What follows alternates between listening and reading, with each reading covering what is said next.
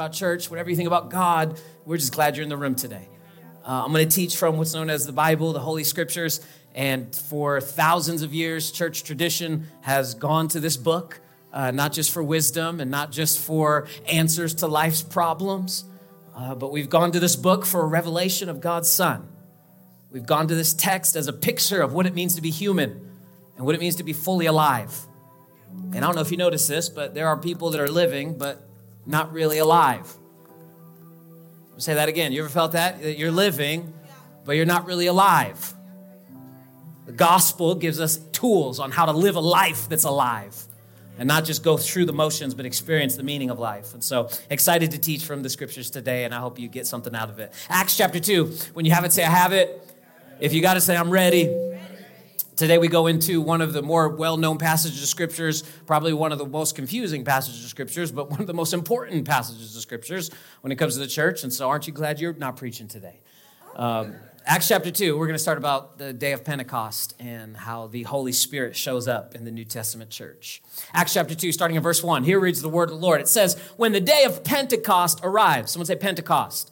Okay, Penti, really simple. This is 50. Penti means 50. This is 50 days from Easter.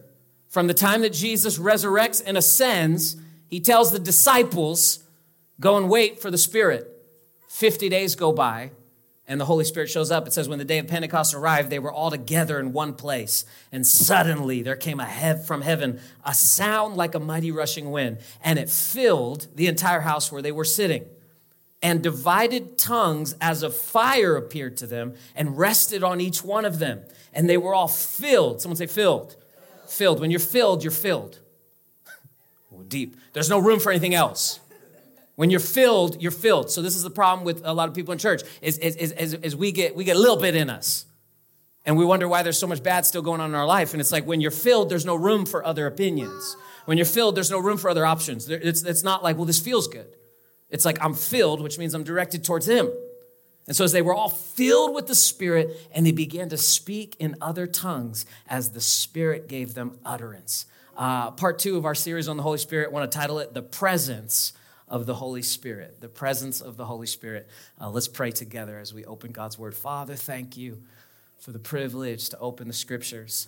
For the next 45 minutes or so, would you give my lips your authority? Would you speak through me today, not as just a man, but speak through to all of us that we would get something out of this word. We need something supernatural. We don't need just a good talk, good motivation, don't want to just feel better. We need an encounter with you today. We need an encounter with your word today. And so we love you and we bless you in Jesus' name. And everybody said, amen. Turn to somebody next to you. Say, his presence is here. His presence is here. We have been in a 4-part teaching series on the Holy Spirit. And right after Easter, I felt conviction from God, like, hey, now that people are coming to church after Easter, we had some people get saved, we had people get baptized. As a new church, we're about 4 months in since we've launched, and we're starting to hit strides and grow. I felt like the Lord was like, hey, make sure you teach on the Holy Spirit, because we have to understand something about God. Last week, we talked about the person of the Holy Spirit, and we said how God is one. Someone say amen. There is one God. We are monotheists. We worship one God. We're not like all the other religions. They got this God for this God for that, this God for this problem. What do you need? What do you say? How you feeling? What's your day?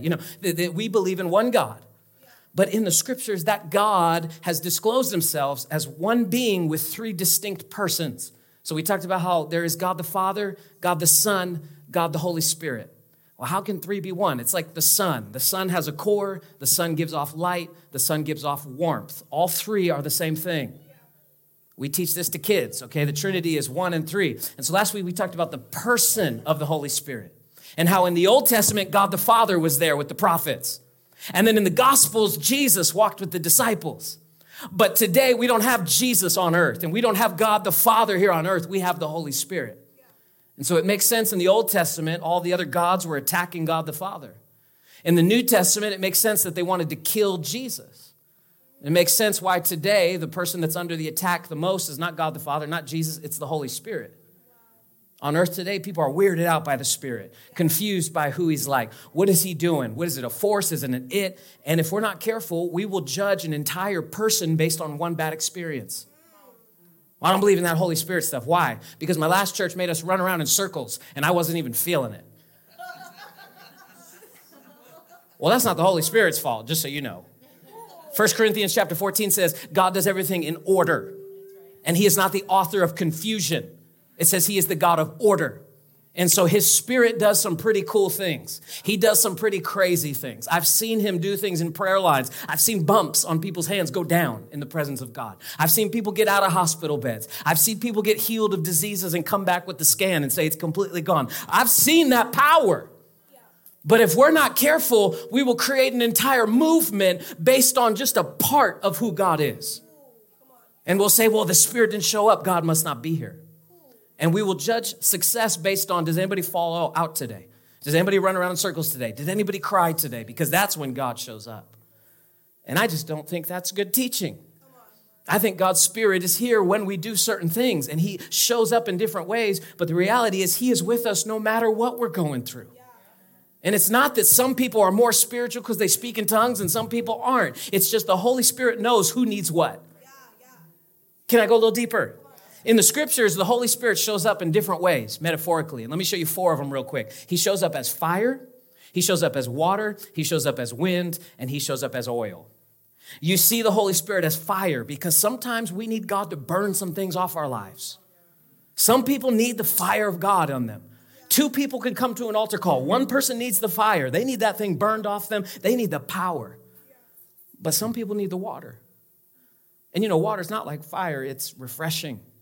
Just tastes good. Sometimes you just need the Holy Spirit just to quench your thirst. Just to say, you know what, I'm going to make it. But other times he shows up like wind because he's got to blow some things out your life. Acts chapter 2 says, when they prayed, a sound came from heaven like a mighty rushing wind. The Spirit came like a wind. And Jesus goes deeper in John chapter 3, and he says the wind goes wherever it wishes, but no one knows where it comes from. So the Holy Spirit is like wind and then oil. Ooh, that's when what you were experiencing during worship, that's the oil of the Holy Spirit. You just, in worship, you know, my wife's just, these songs are coming out of her in the moment. She's not practicing some of this stuff. It just comes out. That's the oil, the anointing flowing through somebody. So we know that we need him. We need his presence. We need him to show up. Psalm chapter 16 says this about the presence. It says, you make known to me the path of life. How many would want to know the path of life? Am I the only one? The writer says, he says, when I pray, you make known my path. He doesn't say you make known my destination. He says, you don't make known the final chapter. You just make known the next step to take. He says, well, you make known the path of life. And watch this. And in your what? Presence is fullness of joy. When you're full, you're full. I'm just making this stuff up. Like, you're full of joy when you're in the presence of the Holy Spirit. You ever walked into church thinking about something, and then like 3 songs into worship, you're like, what was I worried about? It's almost as if like God like opened this door and says, come on in here for a second. Come on into this little booth, you know, and not worry. My wife and I were traveling a few weeks ago to South Carolina, and we were flying back. And you've seen these in the airports now. There's all these little pods that you can actually rent time. And they were nursing pods. They were for like moms that could go in and feed their kids and stuff. And I told my wife, I was like, hey, why don't we go in there and just go to sleep? And she's like, well, we can't do that. What if a nursing mom comes? I was like, your mom? You know, the baby's not with us, but like we could try to make something, like let's just go to sleep. And I just love the concept of these little pods, because when you're in an airport, you can't get a second alone. You go into a corner, someone comes vacuuming. You know what I mean? You go over here, someone sits down and just starts coughing all over the place. And you're just like, I need a second. And throughout the airport, these little pods, you know what the presence of God is like? It's like those little pods. In the middle of your day, hey, can you just step in here for a second? Like, I know it's 12 o'clock and you get 30 minutes for lunch break. It used to be an hour, but your new boss cut it to 30. Now you want to go sue the Department of State and you want to do all this kind of stuff, and this is not right. And there's the Holy Spirit just saying, hey, why don't you come in here for a second? Why don't you go into your car, take a deep breath. Why don't you go into your office, take a deep breath. Go into the bathroom if you need to, take a deep breath. Because in his presence is where that joy and that peace come. He says, at your right hand are pleasures forevermore. So I need the presence. Someone say, I need the presence. What does God's presence do? Let me show you these real quick. Okay, a couple things I was thinking this morning. I was like, he definitely does this in my life. Number one, the Holy Spirit, he refreshes my faith. He refreshes my faith. My faith feels new. It's like marriage. The honeymoon stage wears off eventually. And if you're not careful, marriage will become cruise control because you're not putting the same amount of effort and excitement you were in year 1 now that you're on year 10. It's the same with our faith. If we get saved in the 70s, but we're on cruise control in 2020 when we need that faith more than ever, I don't necessarily know if that's good faith. Are you following me? So we need our faith to be refreshed. Like, get some authority in your faith. Get some confidence in your faith. Speak to the enemy sometimes. Tell him, no, devil, you can't have my kids. No, devil, you can't have my finances. Like take some authority because his presence refreshes us. I get out of his presence ready to go fight Rocky. You know what I'm saying? I'm like, let's go. Excited because I'm refreshed. Second thing his presence does, it realigns our motives. Like if you had a selfish reason for doing something, you'll leave the presence of God knowing what it was. You go into prayer complaining about one thing, and the Holy Spirit gets you to look at yourself. God, I just need you to fix them. And God's like, how am I going to fix them when you're the one that's broken?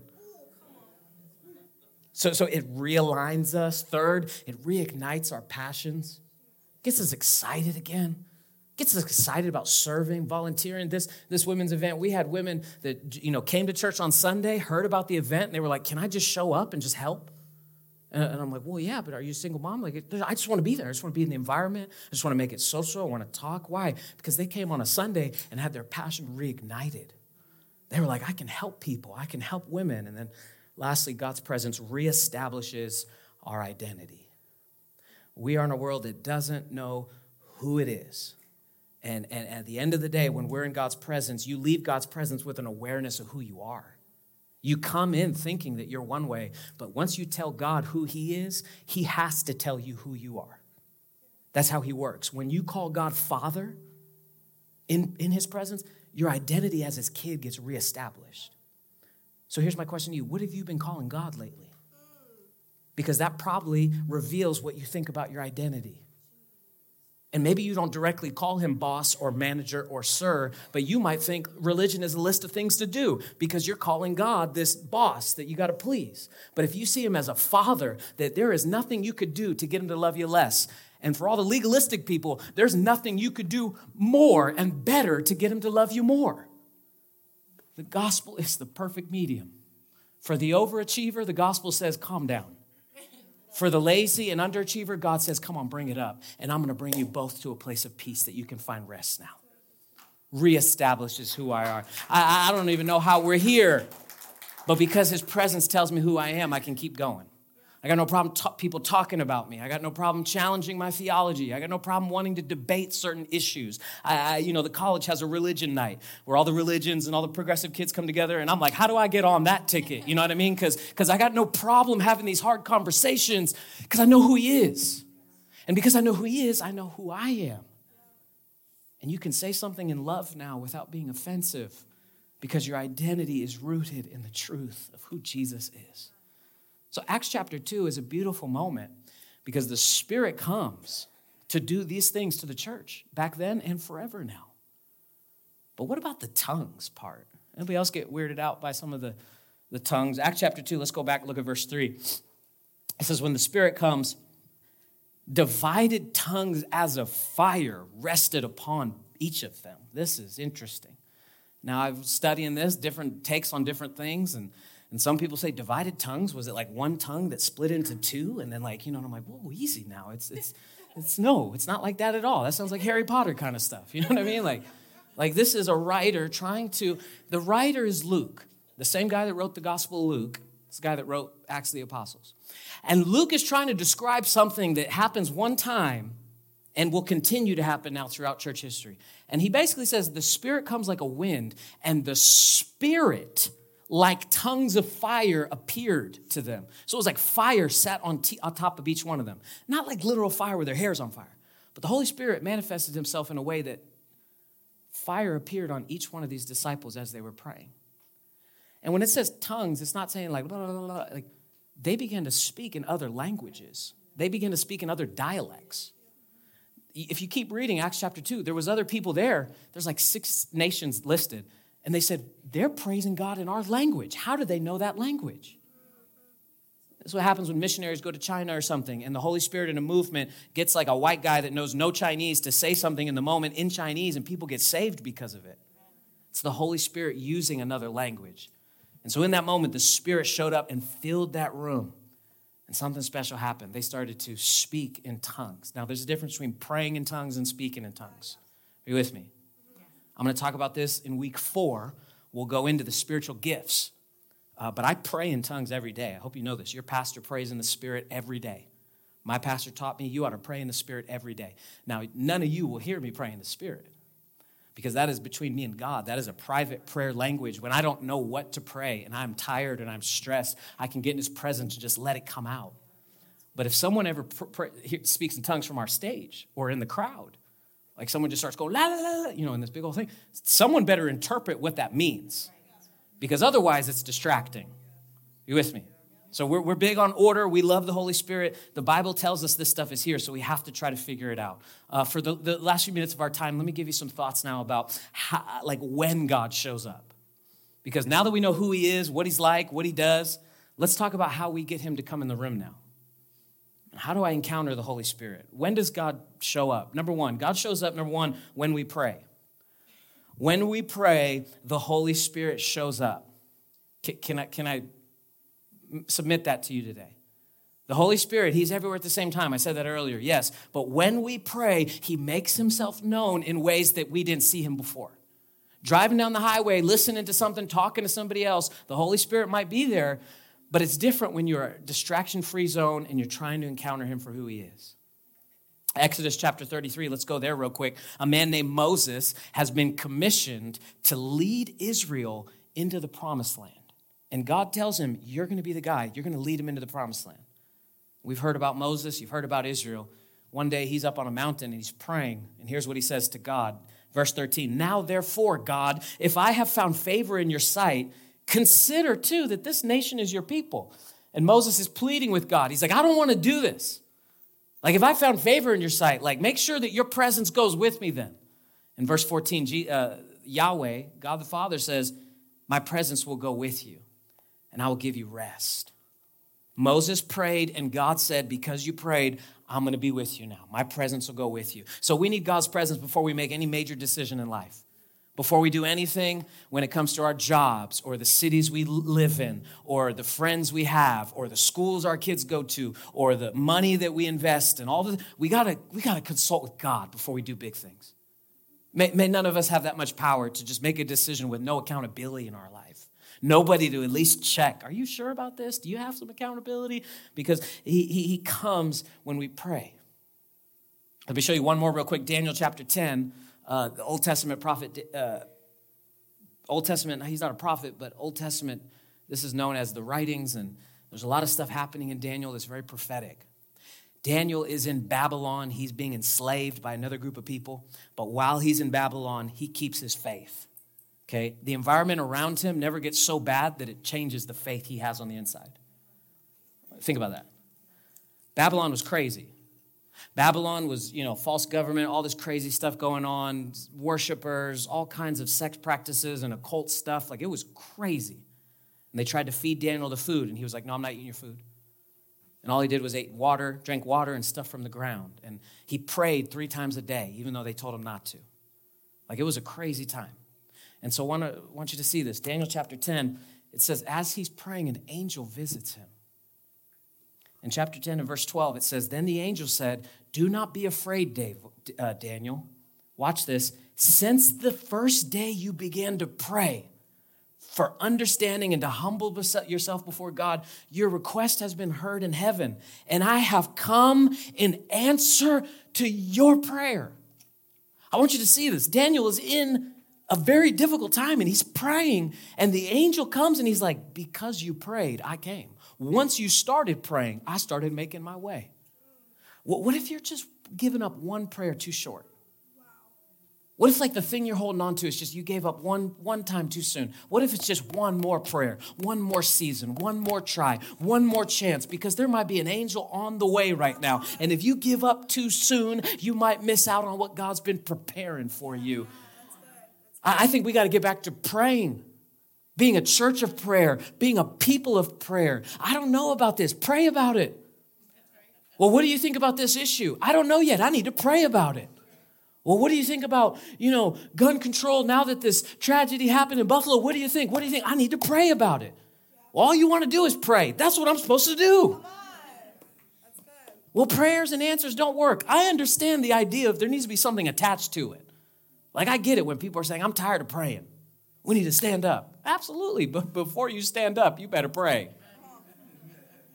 We need to be people of prayer. The great Leonard Ravenhill once said this. He said, the early church was married to persecution, poverty, and prayer. Today's church is married to popularity and personality. The early church were persecuted, they were poor, but they were praying people. And we have this mainstream Christian movement now that says, where can I find the best personality type? Where can I find the best, place that I can be popular in? And let me just tell you, that's why I love our church as a Bible church. We're a Bible church. We teach Bible. Pastor Andrew is coming next week. He's one of my closest friends. He's a board member at our church. He'll be speaking next week. He already knows, hey, our church is Bible. Come with the Bible. What do you want me to preach on? We're in the Holy Spirit. Use Bible. Because if we're always about the Bible, it's never about the personality. Are you with me? God's called me to be the teacher of this church. I believe it. I receive it. I accept it. But if you start liking this church for the personality of the pastor instead of the word being preached, you're on a setup to be let down. But if it's about the word and it's about prayer, we'll be focused. Today we have many organizers. Something like that Leonard Ravenhill would say. He would say, today we have many organizers, but few agonizers. We have many payers, but few people that are praying. Many singers, but few clingers. Many pastors, but few wrestlers. Many interferers, but few intercessors. Lots of writers, but few fighters. May this church be built on prayer. May this house be a house of prayer. May the Holy Spirit show up because we pray. Not because we have a head full of knowledge, but because our spirit calls out on someone bigger than ourselves. When we pray, stuff happens. So the Holy Spirit comes when we pray. I got to hurry up. Number 2, he shows up when we gather. So you can be praying by yourself and the Holy Spirit will come. But when we gather, his presence comes. Look at Acts chapter 2 again, verse 1. When the day of Pentecost had come, they were all together in one place. Talk about a miracle. A bunch of Christians that are together in one place. Well, did they disagree on things? Absolutely, but they were together in one place. Did they have different views about how things should go in the world? You best believe they did, but they were together in one place. Paul tells us we're supposed to maintain the unity. He never assumed that it was gone. He says the unity is here. We need to maintain it. And so they were together. And when they came together, God came. Jesus in Matthew 18, for where 2 or 3 gather together, as my followers, I am there among them. When we gather, Jesus says, I'm there in your midst. I'm here. He's with us. He's here now. And look what it says. Where 2 or 3 gather together as what? As my followers. I will what? I'm there. So my responsibility and my identity is his follower. His responsibility is to be there. Well, God's not in my life. Are you following him? Well, I believe in him. To believe in him and to follow him are 2 different things. To believe in God and to follow God are 2 different things. I know a lot of people that believe in him but haven't done the last thing he said. I know a lot of people that are frustrated with their current situation and they're saying, why won't God do something, Pastor? And I'm saying, have you done the last thing he told you to do? Because until you do that, he might not tell you the next thing. So as my followers, I am there in the midst. When we gather, he's there. Number 3, when we worship, he's there. And I'm going to close this right now, land this thing. When we worship, God's presence is there. Psalm 145, it says, the Lord is near to all those who call on him and to all him who call on truth. The Lord is near. What a word. To be near somebody is intimate, vulnerable. To be near is like, you ever had someone get too close? Like, I'm not even talking about during the pandemic. I'm talking about just now. Like, people just too close. And you're like, I love you, but you're a little too close. How much more nearer is God's presence when we worship him? When we worship God, he comes in the room. I believe that. You're in a church that believes that. We preach that. We teach that. We sing as if he's actually right here. Because if you're not doing this for him, like I said earlier, you're going to be let down quick. When we worship, he shows. Did you know that the truest you is the worshiping you? When you are most like who God called you to be, when your heart and your life is in a posture of worship. Adam and Eve were in the garden, and God just told them to enjoy the fruit of their labor and just worship him. And then what happened? They sinned, and then they left the garden. And now today, we have preachers that tell people about Jesus because Adam sinned. If Adam never would have sinned, we wouldn't need preachers to talk about sin. Are you with me? Because sin wouldn't have entered the world. So we preach today because Adam sinned yesterday. Is this making sense? But if Adam never would have sinned, he still would be worshiping. I want you to think about this. If Adam and Eve had never been out of the garden, their identity was still to worship. When I'm preaching, you're learning who you are. But when you're worshiping, you are who you are. You are functioning in your highest identity. You are saying beyond I'm this, before I'm this or I'm that, or I'm this or I'm that, I'm a child of God. Before your race, you are a child of God. Before where you're from, you're a child of God. Before your gender, you're a child of God. Before your opinions, you're a child of God. Let's start reminding people who they are, and then we'll help them with everything else. But until we know our identity, we will never find our purpose. Feel him today. Until we find our identity, we will never find our purpose. Are you tired? Are you frustrated? Is it because you've lost sight of who you are? Had someone come to me the other day, and we were in a small group, and he said, I just want to apologize for what I said. And I go, don't worry about it. And he said, no, I don't want to be that. That's not who I am. And he was saying is, I'm disappointed in what I did because I recognize that's not who I want to be. And may that be our heart, that we recognize when we're not being ourselves, may we draw back and say, wait a second, who am I? I'm a child of God. When I worship, he comes. Last thing, number 4, I got to finish. When he comes, number 4, this is the last one. When we gather, when we pray, when we worship, but when we fight, he comes. Don't be mistaken. Jesus is graceful. He's patient, but he is not weak.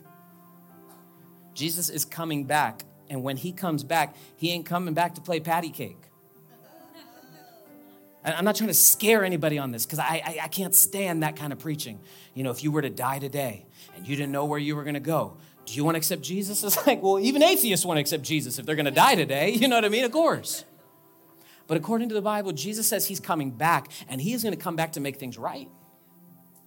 So that's why when someone wrongs me and they don't ever own it, and they just continue on in life, and I forgive them, and they continue, and people are like, how can you just view them the same way? I go, because God's going to make things right one day. Well, aren't you frustrated by what's going on, and what are we going to do? What are we going to do? Hey, listen, cast your vote, choose your party, get involved, stand up against things, but don't be mistaken. Only God can make some of these situations right. Some of these things, we try to say they're issues that can be fixed, and I'm all for trying to fix them, but at the end of the day, some of these things are sin issues.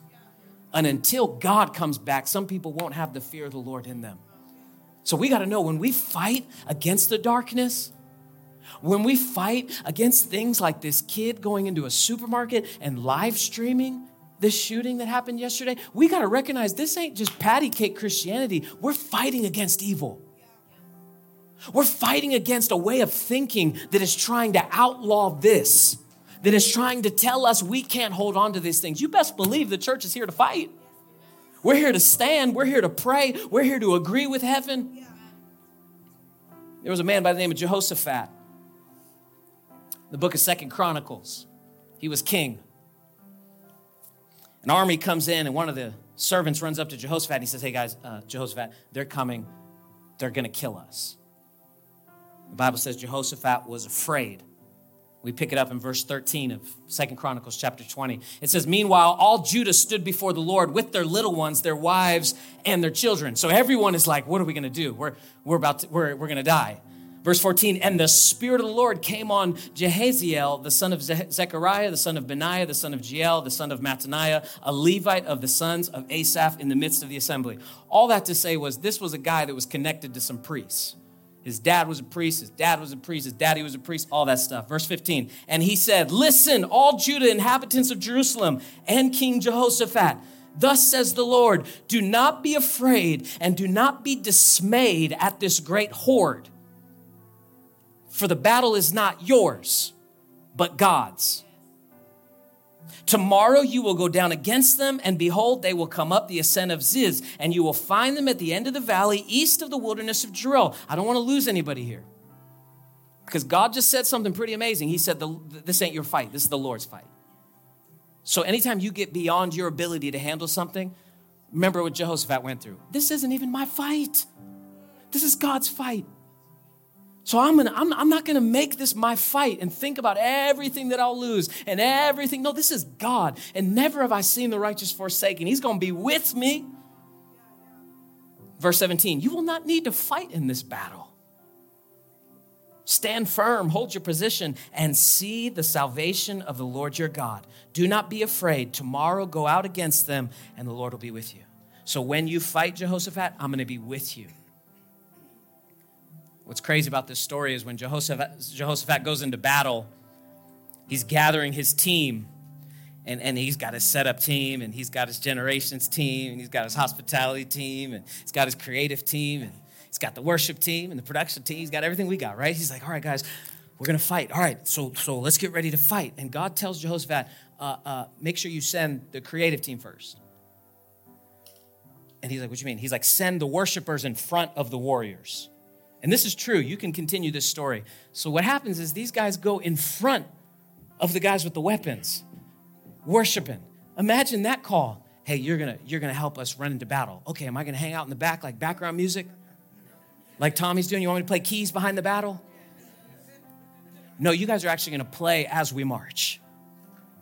And the Bible says as they were playing and they started marching, that the Lord caused confusion amongst the enemy. And the enemy started killing each other. Are you fighting the wrong person? Because here's what I've noticed to be true when I'm fighting, especially like some of these big ideas, like these big issues we're dealing with today. Like when we're fighting some of these things, like if I'm fighting, I'm doing it the best way for my survival and what I think is right and all that kind of stuff. But if God's fighting, He is fighting from a different perspective than I have. I'm fighting from the middle of the pain, the middle of the grief, the middle of the frustration. You know, I'm fighting because this is the 10th person that's lost their job that I know. And I'm fighting because, you know, gas is so high now and people's lives are changing. And I'm fighting and I'm fighting and I'm fighting. And we're not doing anything. We're just analyzing what's happening. But if God's fighting, He's doing something we can't see. And we need to know what's going on, but eventually we need to hand that over to Him and say, when He fights for me, I have peace. I've watched loved ones cross into eternity and had peace. I've seen divisions in church. I've seen best friends get confused about things and run off, and we have peace. That's what I hold on to today. We need the presence of the Holy Spirit so we can have peace. Maybe you're here today and you don't know Him like that. I'd love to give you a chance to know Him. At our church, we believe that when you confess with your mouth that you desire a relationship with God, and you believe that in your heart, we believe it begins. But this moment isn't going to rescue you from any situation you're in. This moment is going to give you a new set of eyes and a new heart and a new way of walking through what you're in.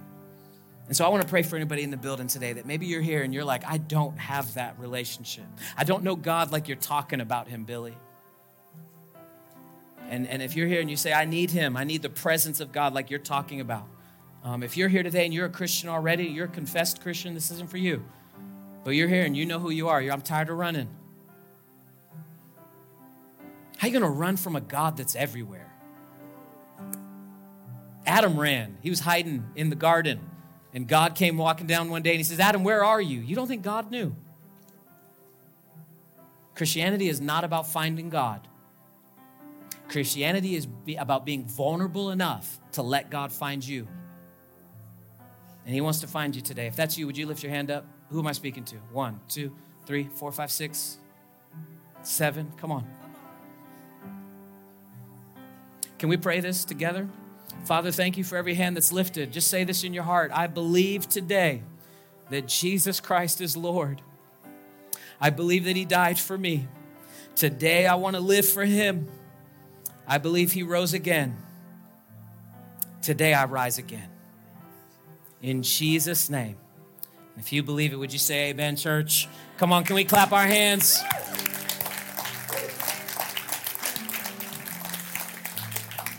Hey, for anybody watching online, if you prayed that prayer, please let us know in the chat. We have some team members who would love to pray and send some info to you. And anybody in the building here, if you want to know what's next, if there's anything we can do to help your next step, we've got Bibles, we've got books, we've got baptism coming up on the 29th. We just baptized last month, 15 people. It was awesome. Yeah, some of them in the room today. This month, we're going to baptize about 4 or 5. And so if you'd like to be included, let us know. But you can do so after service. And we're just so excited at what God's doing here. Amen. Secondly, if you're in a fight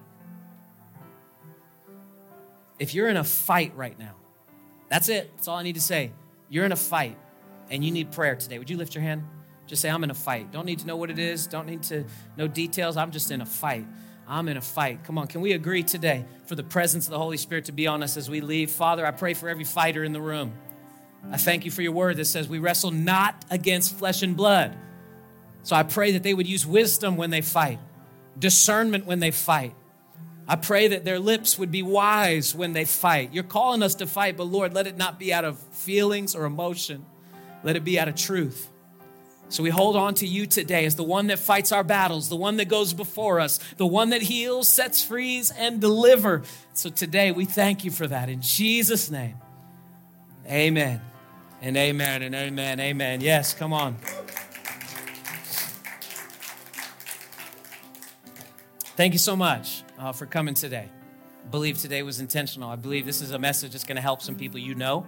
I think there's people even now that you need to send this to because I think something is so intentional about what happened today. And it's great. Hey, next week is the 22nd. We have a guest here with us. I want you to pull on everything that he gives this place. And then the 29th, like I said, we're going to do baptisms on the 29th, and we're launching small groups on the 29th. So it'll be a great day. The 29th, you'll get a full list of all the groups we have available now. You'll know who's leading what, how to get involved, because that's the next step of our church now. As we grow here, we need to keep growing here. And so we're excited about that. Before we close today, we are going to have a time of generosity. And so I want to encourage you as you give today. Our usher team will be standing at the door there. And as you leave, you can just drop something in the bucket if you like. If you like to give online, you can as well. gospelchurch.co.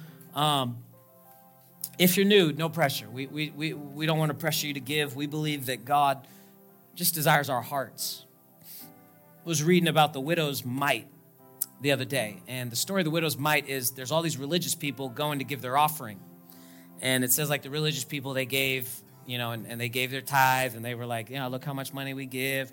And this lady came and she gave proportionally less, so much less than the Pharisees' tithe. She gave 2 mites.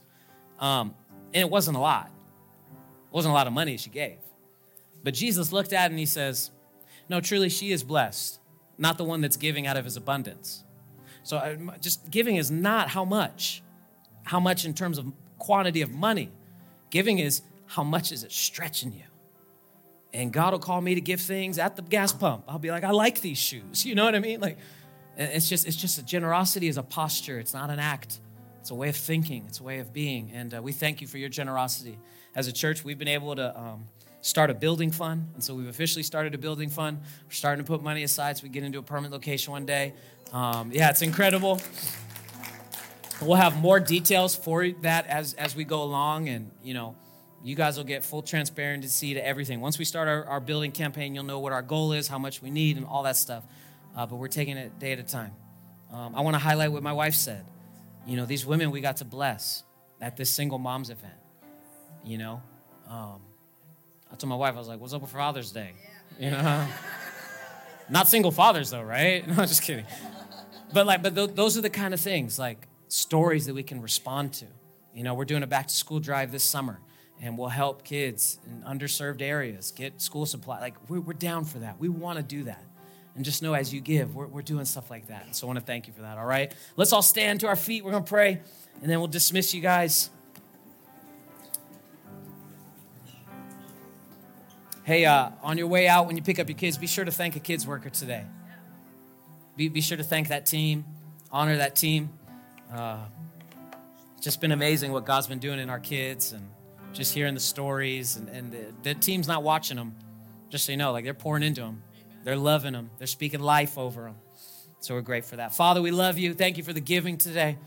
As people give, I pray you'd see their hearts, Lord.